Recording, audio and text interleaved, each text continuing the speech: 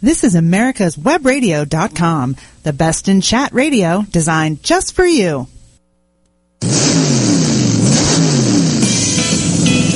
You're listening to America's Web Radio. And now time for the Classic Car Show with Steve Rinaldo and Jim Weber.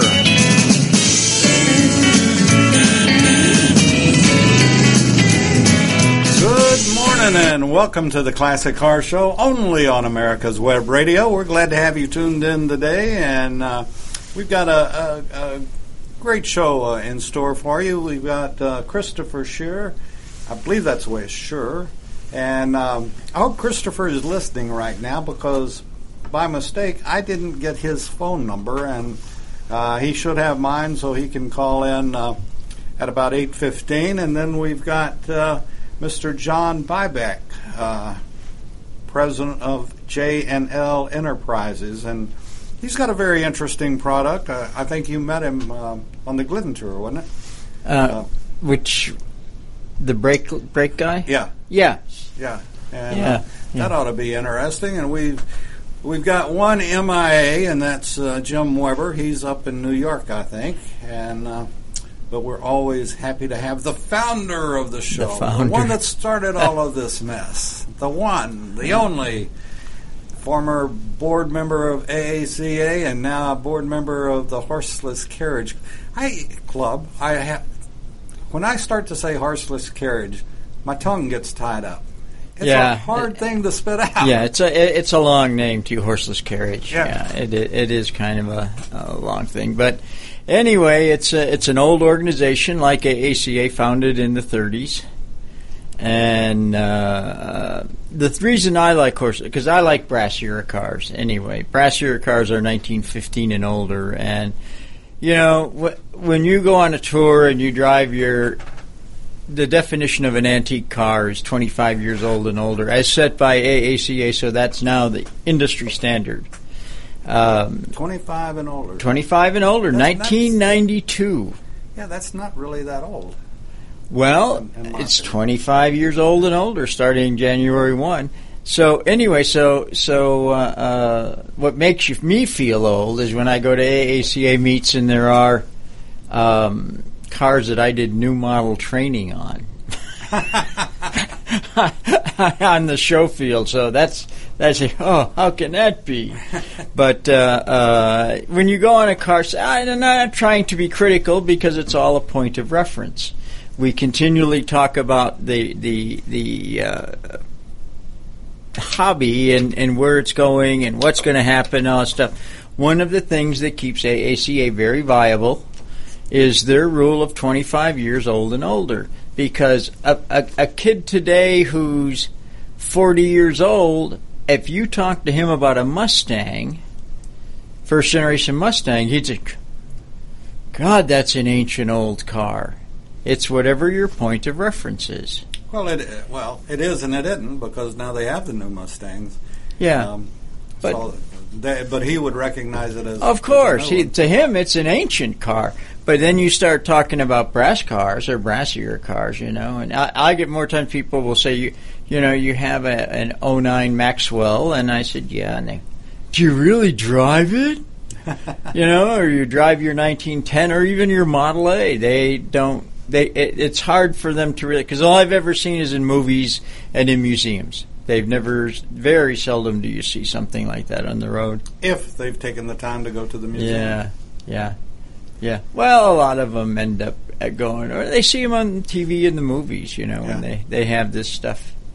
And but if you do a tour in your brassier car, which is 1915 and older, and you complete a week of about 75 to 100 miles every day, and you didn't have a problem or an issue, you get a great sense of accomplishment. You really do. I mean, your car's pretty good. And this is on, it may be back roads, but at the same token, they're basically nice roads.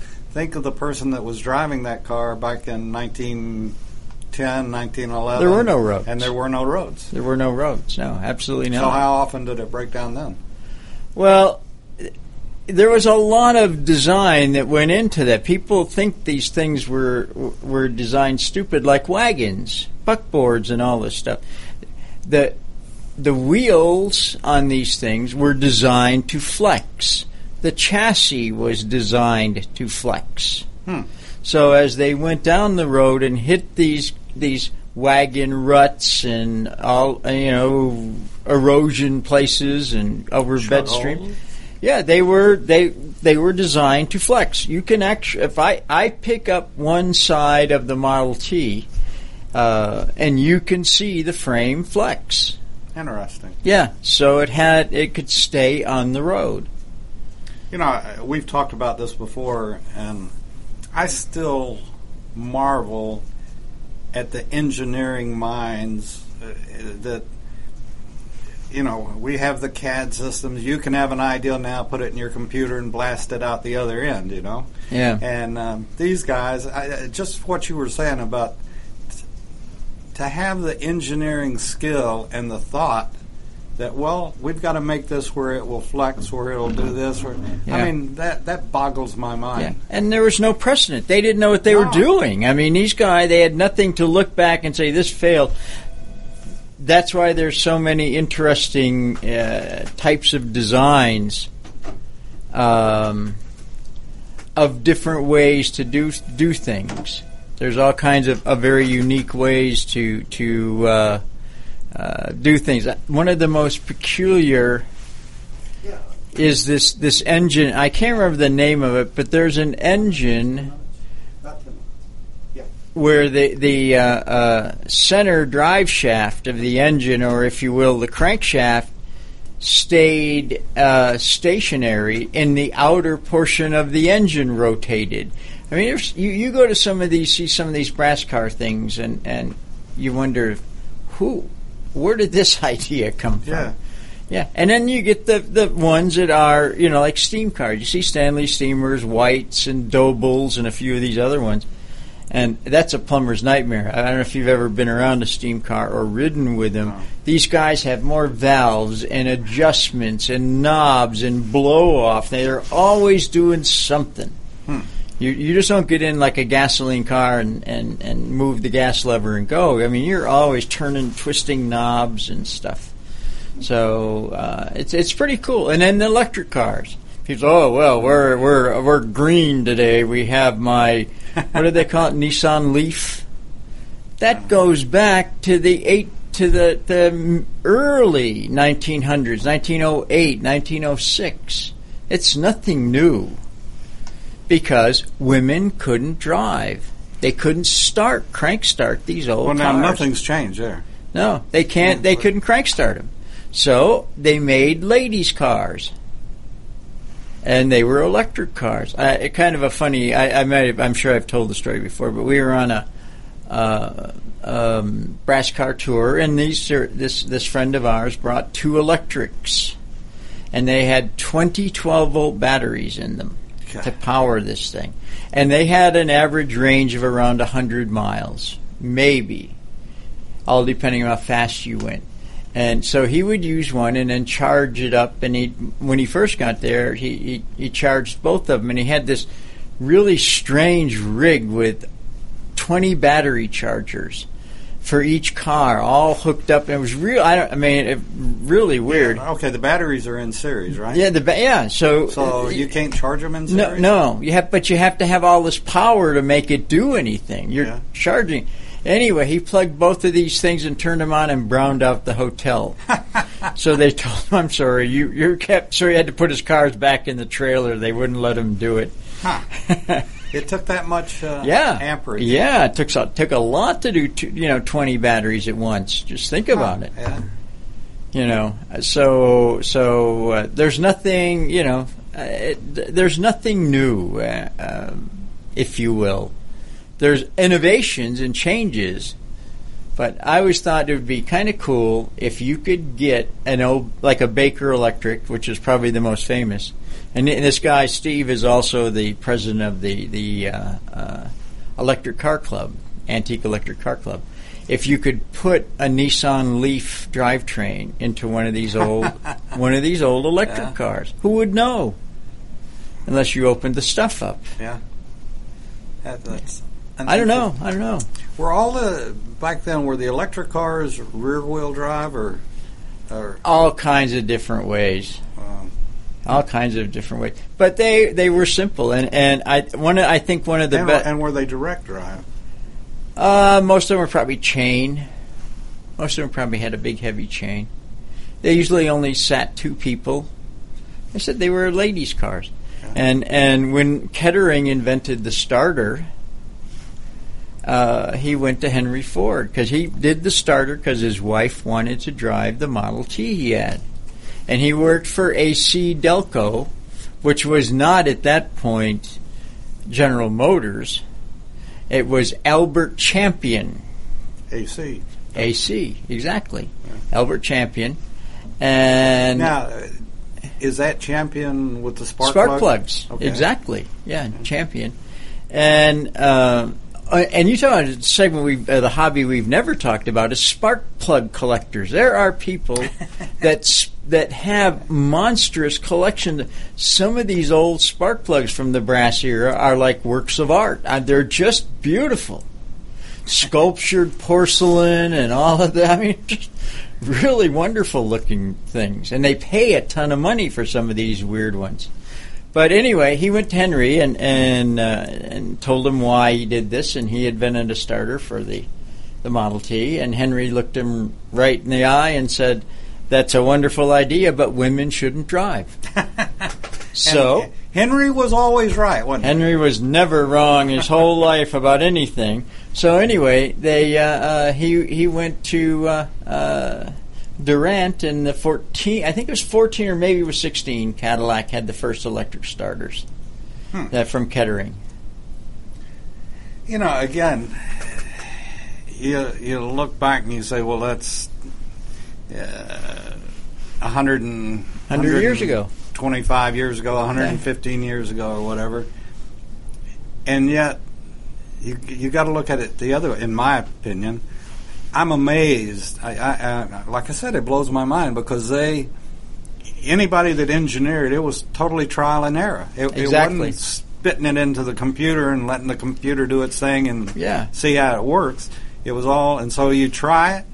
It doesn't work exactly like you want it to, so you go back to the workbench. Try it again. Do this, try it do again, that, and try it again. Yeah. Well, like my 1910T has an open valve engine, and under the hood is an oil can, and every hour you have to stop and oil the valve train.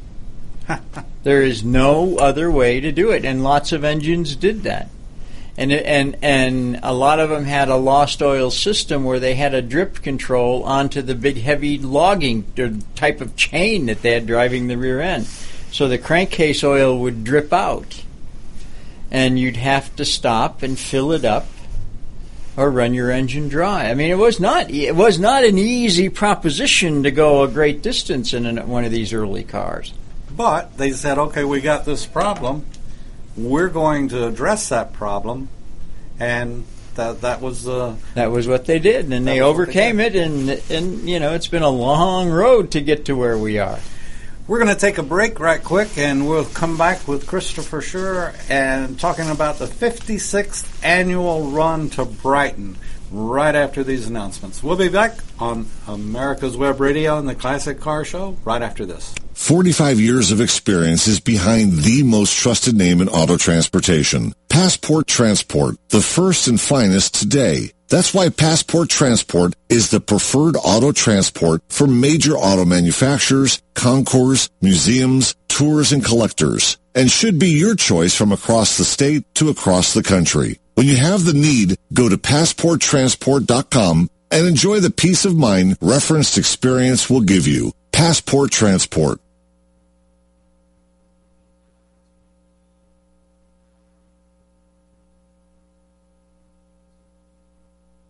You're listening to America'sWebRadio.com, the pioneer and leader in chat radio. Thank you for listening. Hi, this is Steve Rinaldo, host of the Classic Car Show on America's Web Radio. Just talking to you about antique car insurance. I think that if you're looking for the best coverage for your classic car, consider J.C. Taylor Insurance. They've been my insurer for years in this hobby and have the top rating of all of the insurance companies in the hobby. When you get ready for insurance, call J.C. Taylor or visit jctaylor.com on the Internet. Your auto love and investment demands the best, and for 45 years, Passport Transport has been meeting those demands. From manufacturers to the one-car collectors and all other facets of the auto industry and antique auto hobby. The first and the finest with unequaled service and peace of mind. Passport Transport, your auto transportation company. Contact PassportTransport.com with your need today. Passport Transport. You're listening to America'sWebRadio.com, the pioneer and leader in chat radio. Thank you for listening. And we're back on the Classic Car Show on America's Web Radio. We appreciate you listening in today, and we've got a very special guest on right now. We're going to be talking about the 56th annual run to Brighton, and that's Brighton, Wisconsin, with Christopher Schurrer. And Christopher, how are you doing this morning? Oh, pretty good. Just watching the morning start with the sun up here. Actually, I'm over at a tour right now for the Illinois region of the AACA out in Princeton, Illinois. So we're going to kick things off with that in about 2 hours or so. So just sitting here waiting for things to get ready. Has winter come up there yet? Not yet, but it's getting pretty close. Getting 2 close, days ago we had some frost issues, but today is looking okay. Cool. So how many tours do you do in a year's time? Seems like you're on the road a lot. We are. It's a very active region and chapter up here. The region itself, it does 2 tours a year. They're all multi-day tours. And basically what it does is it brings all the chapters, and our chapters kind of span northern Illinois around Chicago, all the way from the state line down to Kankakee, Illinois. And it brings all those members together where they wouldn't normally see each other. There's 5 chapters in the region, and each of them do many, many events throughout the year. If you're a member of more than one chapter, it gets very interesting on trying to get things done throughout the summer because there's car club stuff all the time. Now, I was interested in your personal bio and the fact that you said you started as an AAC member if they would have let you in when you were born, basically, that your parents were very involved, and I assume they took you on the tours as a baby. Is that right? Oh, yeah, most certainly. I was born in May of 1990, and my father had joined AACA in 73 when he bought a 1956 Oldsmobile and found out about the club through the person who had the car. And then my mother, when she married my father, joined in as well. I was on my first car club event for AACA in June of 90, so less than a month later. And I've been active basically ever since with them, and then when I became of age, I joined, and I've been here ever since. Yeah, it's a good organization. Just before we start talking about through, just, what kind of cars do you have? Oh, I range. Oldest vehicle is a 1956 Oldsmobile. That's the car that my dad purchased back in 74. Then I've got another Oldsmobile, a 1967. I've got 2 Ramblers, a 67 and a 70, 1970 Ford as well. And all of those have personal connections with the family, which is kind of why I have them and I'm preserving them and I'm keeping them around. Yeah, that's important. That it's really cool to do that. But we got to get you into something old now. I would agree. There's several members here that keep talking me into looking for something pre-war, and then they're slowly working their way to be successful in that battle.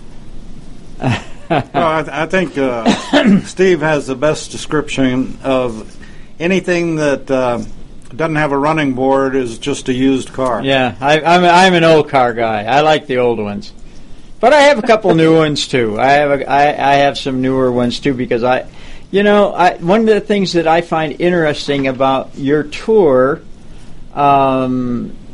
is, and I'm reading the ad thing here, cars 25 years old and older preferred, but all cars welcome.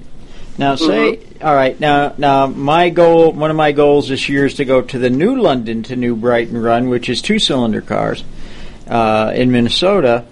So say I brought my 1910 Model T up there, which is a stormer at 35 miles an hour, maybe, on a good day. And you get a bunch of guys with Corvettes. They're going to be done before I get to the first turn. How does that work for you?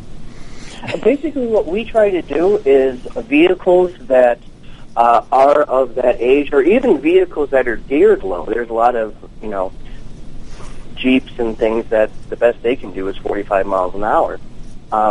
First off, we time the tour to run at a speed between 35 and 45. So if people start, cruising ahead of you, that's fine. They're going to have to sit and wait when they get to the first stop. The second part is we try to put those older cars in the lead. They're the pace setters. Everybody else gets to follow behind. Well, that's a good idea. So you do this at Model A speeds? Yes. And I bet you get a lot of Model A's, too, because that's big country up there, big Model A country up in that part of the U.S. Oh, we definitely get our good share of them to come through, and I know they like it because of the speeds, and we keep all of that in our mind when we set up the tours, stay off the state highways, this and that. Nice, windy back roads. There's wonderful roads out here. So it's easy to set up a tour through this area. Well, I'm sure it's great up there. Like when we go to, as you being an AACA, and somebody said they met me on the Glidden this year. I can't remember who it was. That's our next guy. Our next guy on the Glidden. Okay. Anyway, and you get in certain part of the country, there's all kinds of really wonderful old car roads to ride on. Like we go to Pennsylvania all the time. And through Amish country, and Ohio is another big thing. But I've never done one up in your area, so I'm looking forward to doing that stuff. We need to get you guys to do a national tour up there. Well, that might be something that we can convince people into. Definitely wouldn't be against the idea at all. It sounds like a fun time. Get more people out here. Kind of what you were mentioning before. Seeing more of the car club community from out of this area, learning their ideas, learning their styles of things, and just seeing cars that you won't see anywhere else because they're so far away. Do you have a lot of folks? What's the furthest person that comes to the run? Oh, to Brighton? Yeah. I would say we have a couple that comes out of the Illinois side of St. Louis, just across the river, and they're probably our farthest that we know will be there. They show up every year. But we've had some that have come farther. We've had phone calls already about the tour from, I believe, Tennessee. Somebody called in. Really? That wanted registration forms. So this is the first year we're really trying to open it up and let people know about this tour that we do. And anybody who wants to come along can. So it might be a new year, and we'll see a lot farther distance of members and participants that come in. All right. How many cars do you normally get on this tour? We can get a range. We normally are somewhere just under 100 on a very cold, wintry day. We've had as high as 150. That brings up a good point. What's as long as you've been doing it, what's the worst day? What was the weather like on the worst day? Honestly, we have been blessed on this weekend. We have not really had a terrible day. It's always, if it's at bad, it's cold. Cold with the wind. I think in the entire Brighton Run history, it has snowed once. Really? Yes. It's all because Rahm Emanuel likes you. That must be it. We've been wondering what it was. Now, Christopher, you bring up a point that brought up a thought that my mother used to tell the story when she was a kid, and I don't even know. I'm thinking they had some type of a Dodge, but I can't remember exactly what car it was. My grandparents' car, but. My grandfather we're from West Texas, and my grandfather had a couple of businesses in New Mexico that he would go check on, about every 2 weeks or so. but they would get up extremely early in the morning, and even in the wintertime. And the way they heated the car back then, they had no heaters, so they would have bricks that they would leave in the fireplace and get good and hot and warm up, and then they'd have their blankets, and they'd put the bricks in the car, and they'd chug off towards New Mexico. And they have heaters like that. They put coal in. Yeah. So what do people do when it's 20 degrees on your run? How do they... What do they use? Slide the temperature over. Well, that's the new cars. That's not the old cars. Everybody has their own way of doing it. I'm not sure exactly of all the techniques that people use. Obviously, the cars that don't have heaters are a little bit difficult. The number one thing is I've seen a lot of layers on people. We have one participant who brings a Stanley steamer, so as long as the steamer's going, he's warm. Yeah, he's warm. And normally what will happen is that there'll be a car right behind them that also doesn't have a heater, so they're hoping to get some residual heat coming off. A blowback. Yeah, exactly. Yeah. That's cool. But we really do. I'd love for you guys to put on a national tour. Get your region and chapters together and get a hold of national and one of my jobs when I was on the national board was national tours, and we just don't get much. There's been some car shows up there in all the years I've been involved, but I can't remember a national tour. Can you? Not in my personal history. Being the region archivist, I have a huge bookshelf full of information. The last national tour that was done in this area, I think, was in the middle 80s. Yeah, it was probably a Glidden. I'll bet you it was a Glidden tour. It very well could. I think it might have been. I think you're right. Yeah, because, we're always looking, whether it's Horseless Carriage or AACA, new places to do something. And it's a lot of fun. There's nothing like doing a tour. I'm not I don't mind going to the car shows, but I'd much rather see them on the road. Go ahead, David. Do you all have, I know Steve and his wife not only have the old cars, but they also dress up do many of the folks that do your tour dress in the era type clothes? I wouldn't say many, but some most certainly do. You'll actually notice that a lot more with the earlier vehicles, that they'll come dressed up in period authentic clothing. So we do have a few. It's very neat to see because everybody else will be in standard dress, and then you'll turn a corner and there's two people that you would think came out of the 1920s. Yeah, I would have a vintage parka in November. Yeah, with a good hood. With a big hood, yeah. Yeah, it's hard to period dress when it's kind of chilly out. How long is this tour anyway? The tour itself, it ranges. This year it's 60 miles. The tour itself, because the route changes every year, that's where it's a little different than the one in England. The route does change. We set up different roads, so we always have something new to see. And the route itself varies between 60 and 80 miles, thereabouts. And the run itself is only a couple of hours. It's not bad at all. Sometimes there'll be an intermediary stop, and sometimes we'll just... that was my next question. Christopher, if you can stick with us, we're going to take a break, and we'll be back with you in about 3 minutes. Okay. Your auto love and investment demands the best, and for 45 years, Passport Transport has been meeting those demands. From manufacturers to the one-car collectors and all other facets of the auto industry and antique auto hobby. The first and the finest with unequaled service and peace of mind. Passport Transport, your auto transportation company. Contact PassportTransport.com with your need today. Passport Transport. Did you miss a show that you really wanted to hear? All of our programs are available for download on americaswebradio.com and on iTunes. You can listen to your favorite programs on americaswebradio.com anytime you like. Hi, this is Steve Rinaldo, host of the Classic Car Show on America's Web Radio.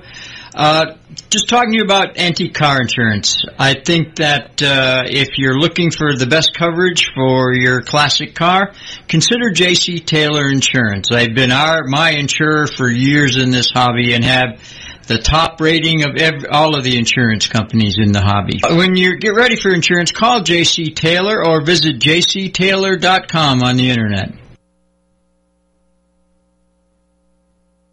You're listening to America'sWebRadio.com, the pioneer and leader in chat radio. Thank you for listening.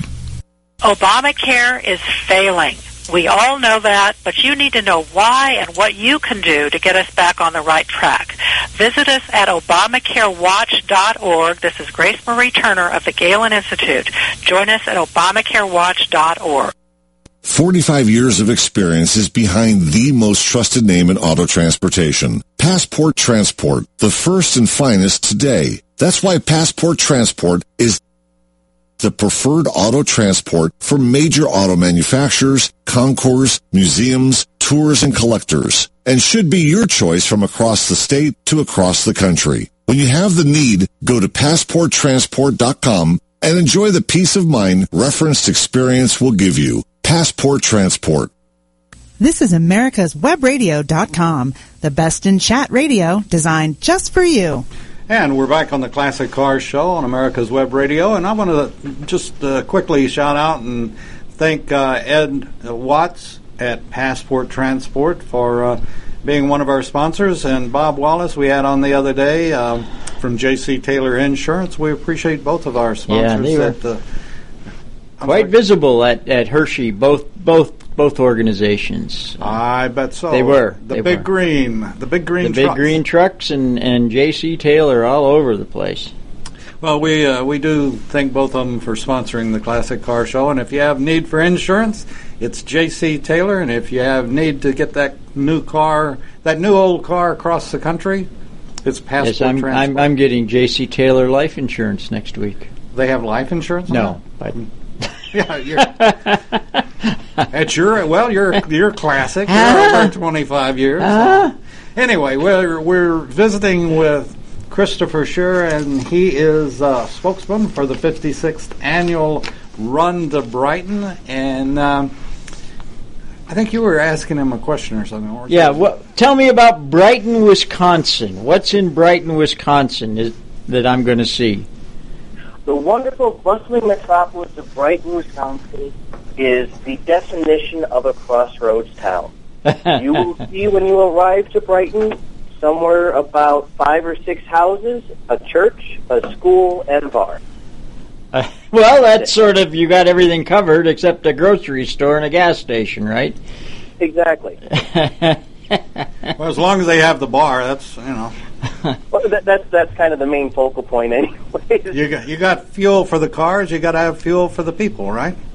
Exactly. Yeah. It's actually, when you get to Brighton, it's kind of neat because our event takes up the entire town when we arrive, and it's a known thing in the area that the first Sunday in November there is going to be about 100 vintage cars lining up and down the single street that goes through town from end to end, and hidden over in any field that they can find a way to park in.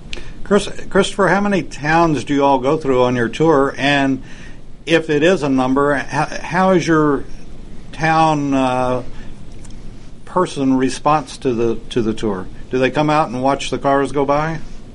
Yeah, they definitely have. We try to keep the communities we go through kind of to a minimum. It's hard to do kind of where we start, which is always just north of Chicago in the North Shore area, going up toward Waukegan, Illinois, and west of that, because you can't really get away from a town. Everything's incorporated. But once we get out past that, we normally don't go through that many towns, and the ones we do are normally the relatively small ones. We try to get away from traffic and things like that. But yeah, when we go through a small town, especially the smaller ones, the community comes out, they'll watch us go past, wave, and all that good stuff. And sometimes they'll make announcements ahead of time that you can come to the town, you can watch the procession go by, they'll give you the route and the timeline, and that's what they do. It's good PR for everybody around. Do you ever have Barney escorting you through some of the smaller towns? We have. Not on this tour, but on other tours that we've had escorts coming into town just because of the sheer size. A lot of times what we have to do is get in touch with the municipalities that are doing the policing, county or city or what have you, and let them know when we're coming through. We've had many occasions of officers having to direct traffic at an intersection because we're driving down the street that gets very little traffic, trying to cross a major road, and we'll have them there to help us go through as quickly as safely. Yes, because people, they'd be trying to get to the bar. They take the place of the one traffic light. And trying to get to the bar.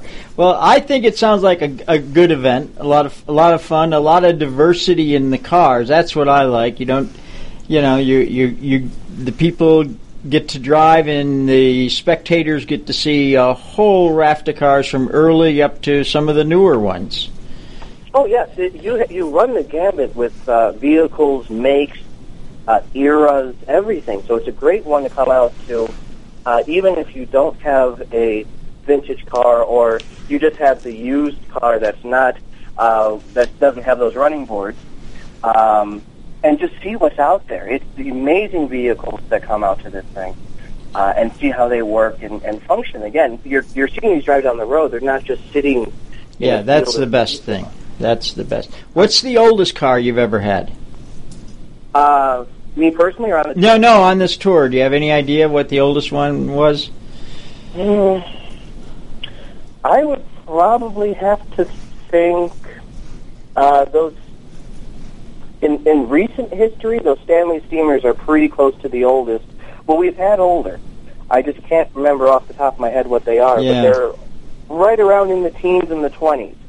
I would be somewhere in that ballpark. Cool. In the ad that you've got in the Antique Automobile magazine is an old, I guess it's a late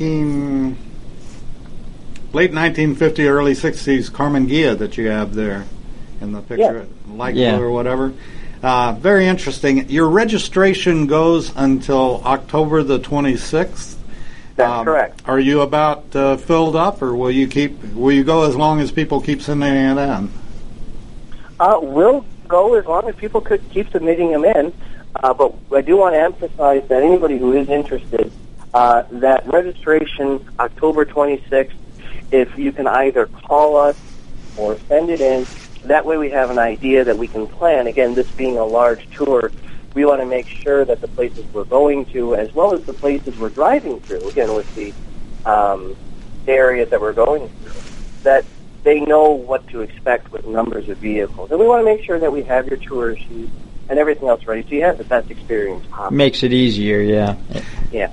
Christopher, I want to take an opportunity to thank Harold Flood. We may have, he didn't know us until I'd called, and he may be a relative of our representative in London, Kevin Flood, as a matter of fact.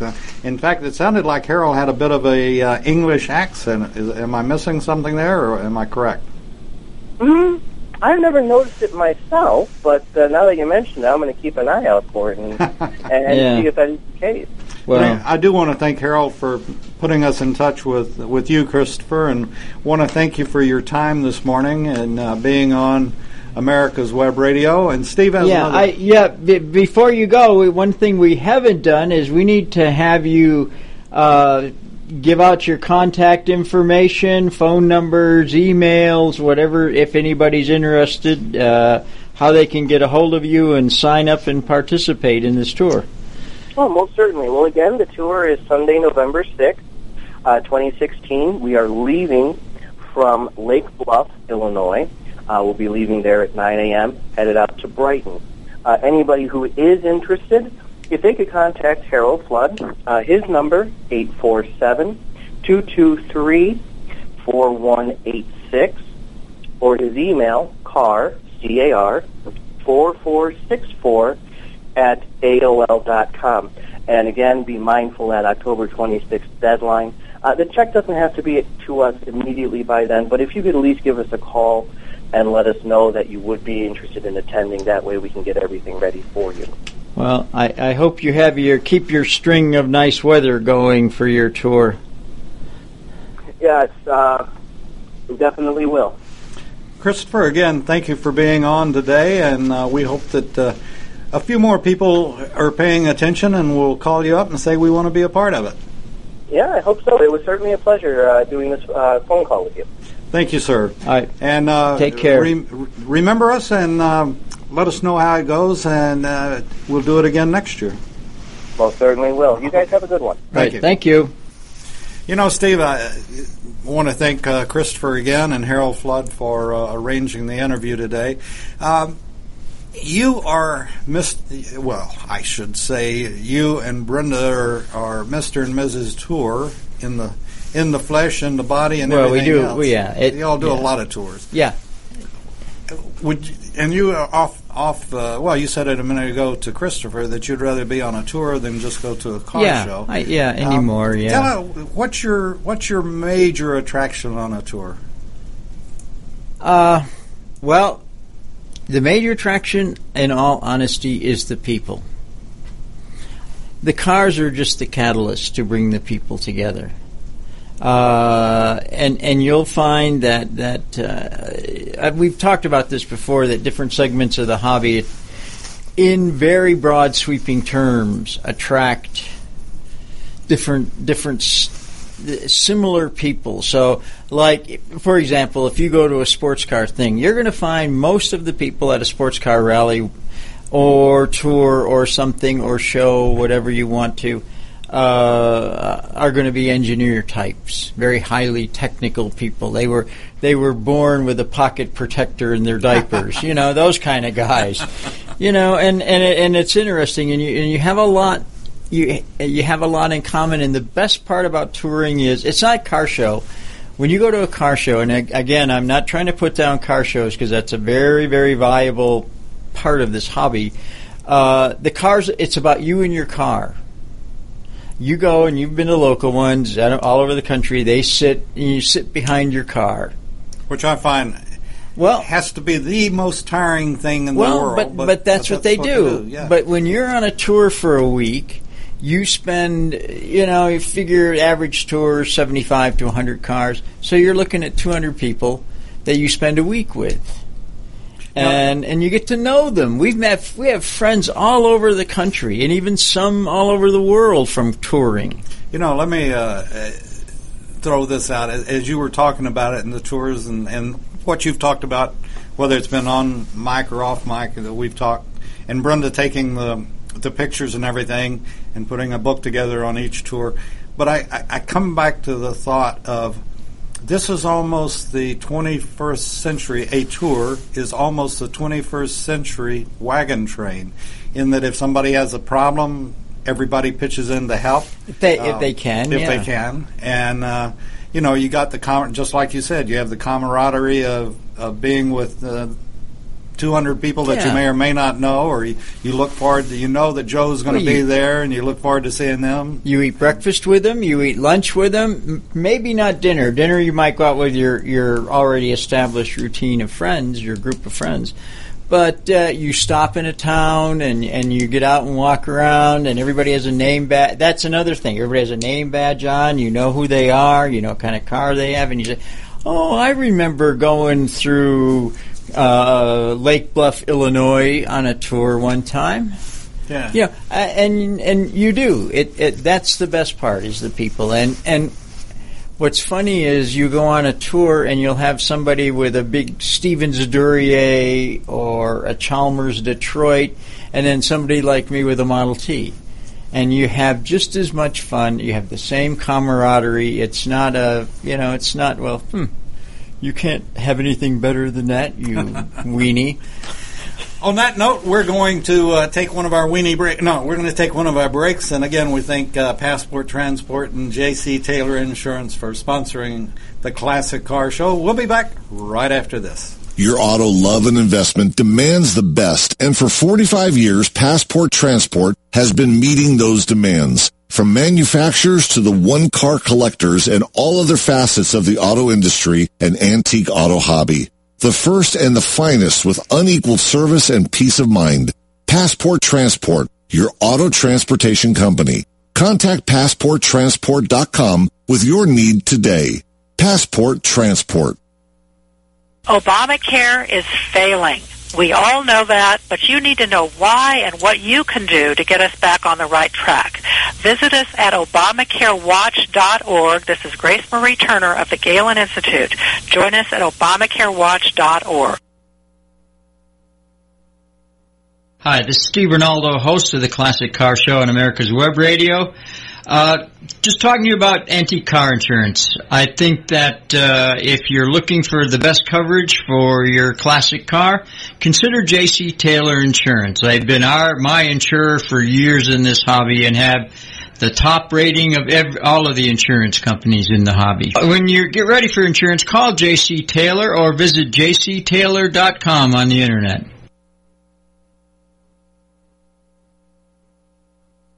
45 years of experience is behind the most trusted name in auto transportation. Passport Transport, the first and finest today. That's why Passport Transport is the preferred auto transport for major auto manufacturers, concours, museums, tours, and collectors, and should be your choice from across the state to across the country. When you have the need, go to PassportTransport.com and enjoy the peace of mind referenced experience will give you. Passport Transport.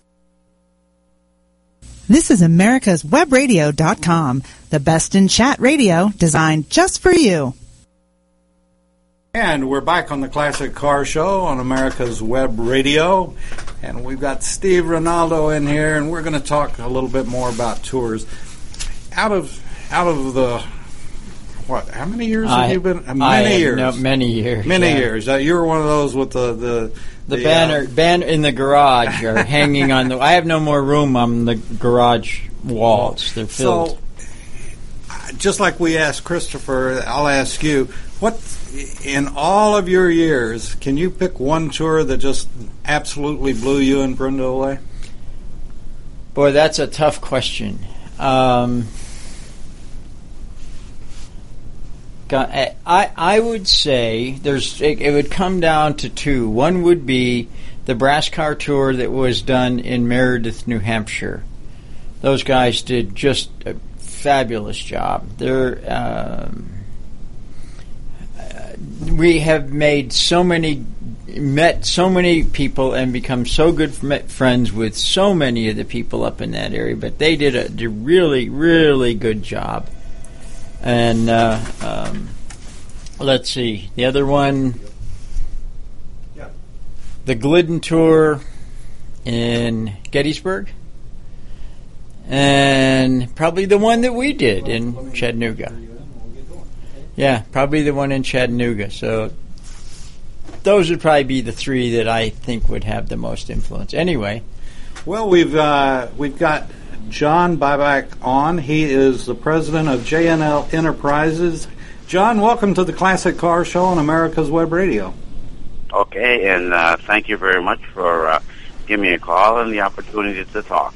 And you met... Yeah, hey, John. Host. Steve Rinaldo. How you doing? Hi, Steve. Yeah, we met at the Glidden tour. Yes, and you were set up by the Moose. Yes. You were set up across from the Moose. And what was the... Now, I know Moose had beer, but what is... In the hotel of this... lobby of this hotel we were at, the Grand Hotel in North Conway, they had gigantic, full-size stuffed animals. I mean, not real toy kind of huge things. And they had a talking moose over the fireplace. Push a button and it talks. Yeah, very different, very interesting, and they all are. All car tours like that are. You just gave me an idea for when you go to the greater sky or whatever beyond. Brenda and I should have you stuffed, and you always have something to say, so we could just push a button. The nice part is you'd stop talking after a while. When the battery ran down. Yeah. Anyway, John, at the Glidden tour, you had a very nice display, and you talked to a lot of people about your antique car product. Your antique car product is a third tail light for antique cars, and I guess you could use it on the bottom. If you had a brass car that has no lights, but you had a battery, you could probably use it as the main tail light and turn signal too, if you wanted to. Exactly. It's very universal, Steve. What it is, we call it the brake lighter. And I developed it and designed it about 15 years ago. What happened is a lady came up real close behind me, and she says she almost rear-ended me. And of course, the light bulb went on in my head. My background is in manufacturing engineer and experience in developing products. So what I did, I decided to come up with something, and I have certain criterias. And it had to be low profile, so it's inconspicuous.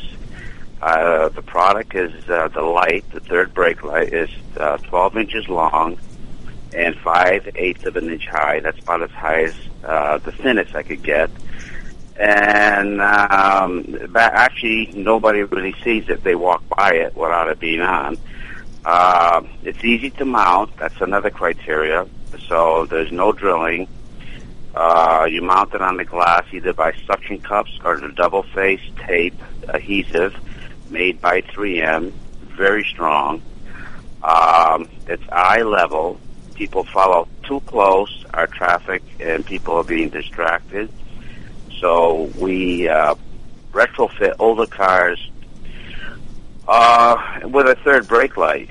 And I designed the lens also, so it's got a good dispersion. If you stand 30 degrees to the left or to the right, you can see this thing a mile away. Yeah, it's very important. The idea the brain is always used to looking at something at eye level. They do not look at taillights, and our older cars just have poor taillights. Cause you mean my kerosene lantern taillight is not acceptable in your eyes? No, it's pretty, but not acceptable. Very, very attractive, but also this taillight, this third brake lighter, can be mounted on the outside. It's completely waterproof. You can submerge it in a fish tank, and we guarantee it'll work. And if any of the LEDs fail, we just replace the light. I don't care when. Lifetime guarantee. That's a good thing. Say that again? Yes, pretty much. Yes. Let me ask. And we followed through it. The reason why I say that, Steve, because we have 32 Fairchild LEDs. Those are high-quality LEDs, and they're really very reliable. Plus, LEDs in general do not burn out because it isn't a filament; it's a chemical reaction that makes it bright. John, let me ask Steve a question regarding your product. I would assume most folks would go with the suction cup type attachment, even over the double-face tape. And because Steve has been a judge for many, many years, I assume if you, as a judge, saw this on a car, would that count off? Yes, it would. If it was an AACA national event, yes, it would. But really, well, okay. But it's a safety device. I'd have to really think. And if it was done well, I probably wouldn't because it's considered a safety device. Or if it has suction cup, you just take it off. Yes, and lay it under the seat. But the problem with suction cups, you got to have a back glass. So a lot of my cars don't have back glass. So we'd have to mount it underneath or something. Well, yes, and in all honesty, we have been to shows where they judge cars, and they definitely accepted some beautiful cars. Looks nice, yeah. Got pictures, but they did accept it, even though it was on with the double-face adhesive pads. Because the reason I say that, the double-face adhesive pads are not as obvious. It's neater looking and less obvious that you have something in that back window. 6-volt, 12-volt, positive, negative ground, you got that all covered?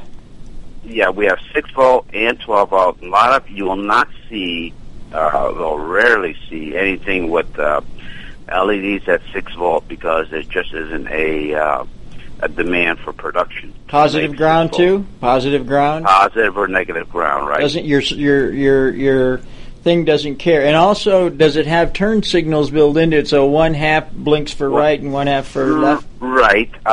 You already have to have turn signals. Okay. And when I was designing it, I said, you know what? When I make that circuit board, why don't I split left and right? So 16 on one side, 16 on the other side will flash. with your turn signals.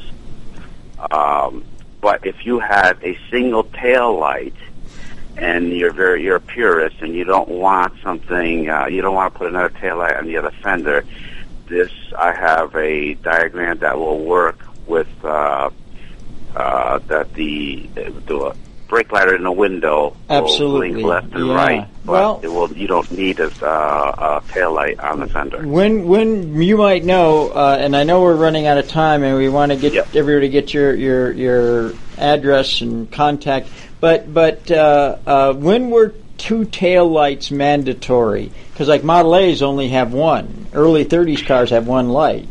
Right. I don't know when. I'll be honest with you. I don't know when two taillights were mandatory, but I think little by little, because signal lights, hand signals no longer work today. People think you're waving at them. Yeah, I have signal. I travel a lot, Steve. I know you do. Cross country in my car. I'm doing only 48 miles an hour. And people are doing 78, and with that flashing in the back window totally makes a big difference. I get on the right-hand lane of the highway, right lane, and about 1,000 feet behind me, they just drive by. Can I make this unit a four-way flasher, too? So if I am just driving at 50 miles an hour, I can just leave it on and because the LEDs draw no current. Yeah, absolutely. You can leave it on for a month. You could, I use it as a four-way flasher in our right-hand lane, and people just come around me. And great idea. I'm a safety nut. All my cars carry fire extinguishers. I try to do everything I can to be. Yeah. You know. And we just came out about 2 months ago with the super bright light. So our LEDs are super bright. Believe me, at night when you're backing up, you tap your brake, it almost acts as a backup light. That's how bright it is. Well, I may have to get one of these and try it on one of my cars. Okay, well, I'll tell you what. We have a website called BrakeLighter.com. I'll spell it. It's BrakeLighter, BrakeLighter.com. My number is 860-916-3582, and anybody has any questions, just call us. Yeah, and I've seen this stuff, so I've seen this, and I don't like to endorse or say this stuff is good, but I've seen this thing, I've seen the display, I've seen it on cars, and anybody that's driving an old car, like you said, that was my question, 6-volt positive ground. Hey, you need something, guys, because, we're going 30, 40 miles an hour, and these crazy people, they drive like lunatics today anyway. Right. Very distracted. Yes, absolutely. Yeah, that's all. Well, I was driving the T one time and was coming to a stop, and this lady was looking at my Model T and just drove straight into a car that was stopped in front of me. Just stopped, just on the side lane. John, unfortunately, we have run out of time. I want to thank you for being on today, and we look forward to hearing from you. And like I said, if you want to post when we post our archive, if you'd like to put it on your website, more than welcome to. And thank you, and keep us abreast of what's going on with BrakeLighter. Yeah, BrakeLighter. I will tell everybody this is something you need. This is, if you don't have it, this is something you should have. And we give this discounts to clubs who are ordering, obviously, more than one. And, and like I said, we could talk again another time just on touring. I enjoy touring. I know you do. Have that car. With that being said, I'm sorry, we are out of time. We've got to go, John. We'll talk to you later. Thank you for being on. Okay. Come back. Thank you. Sure. Thank you, and come back for the Classic Car Show next week on America's Web Radio. You're listening to America'sWebRadio.com, the pioneer and leader in chat radio. Thank you for listening.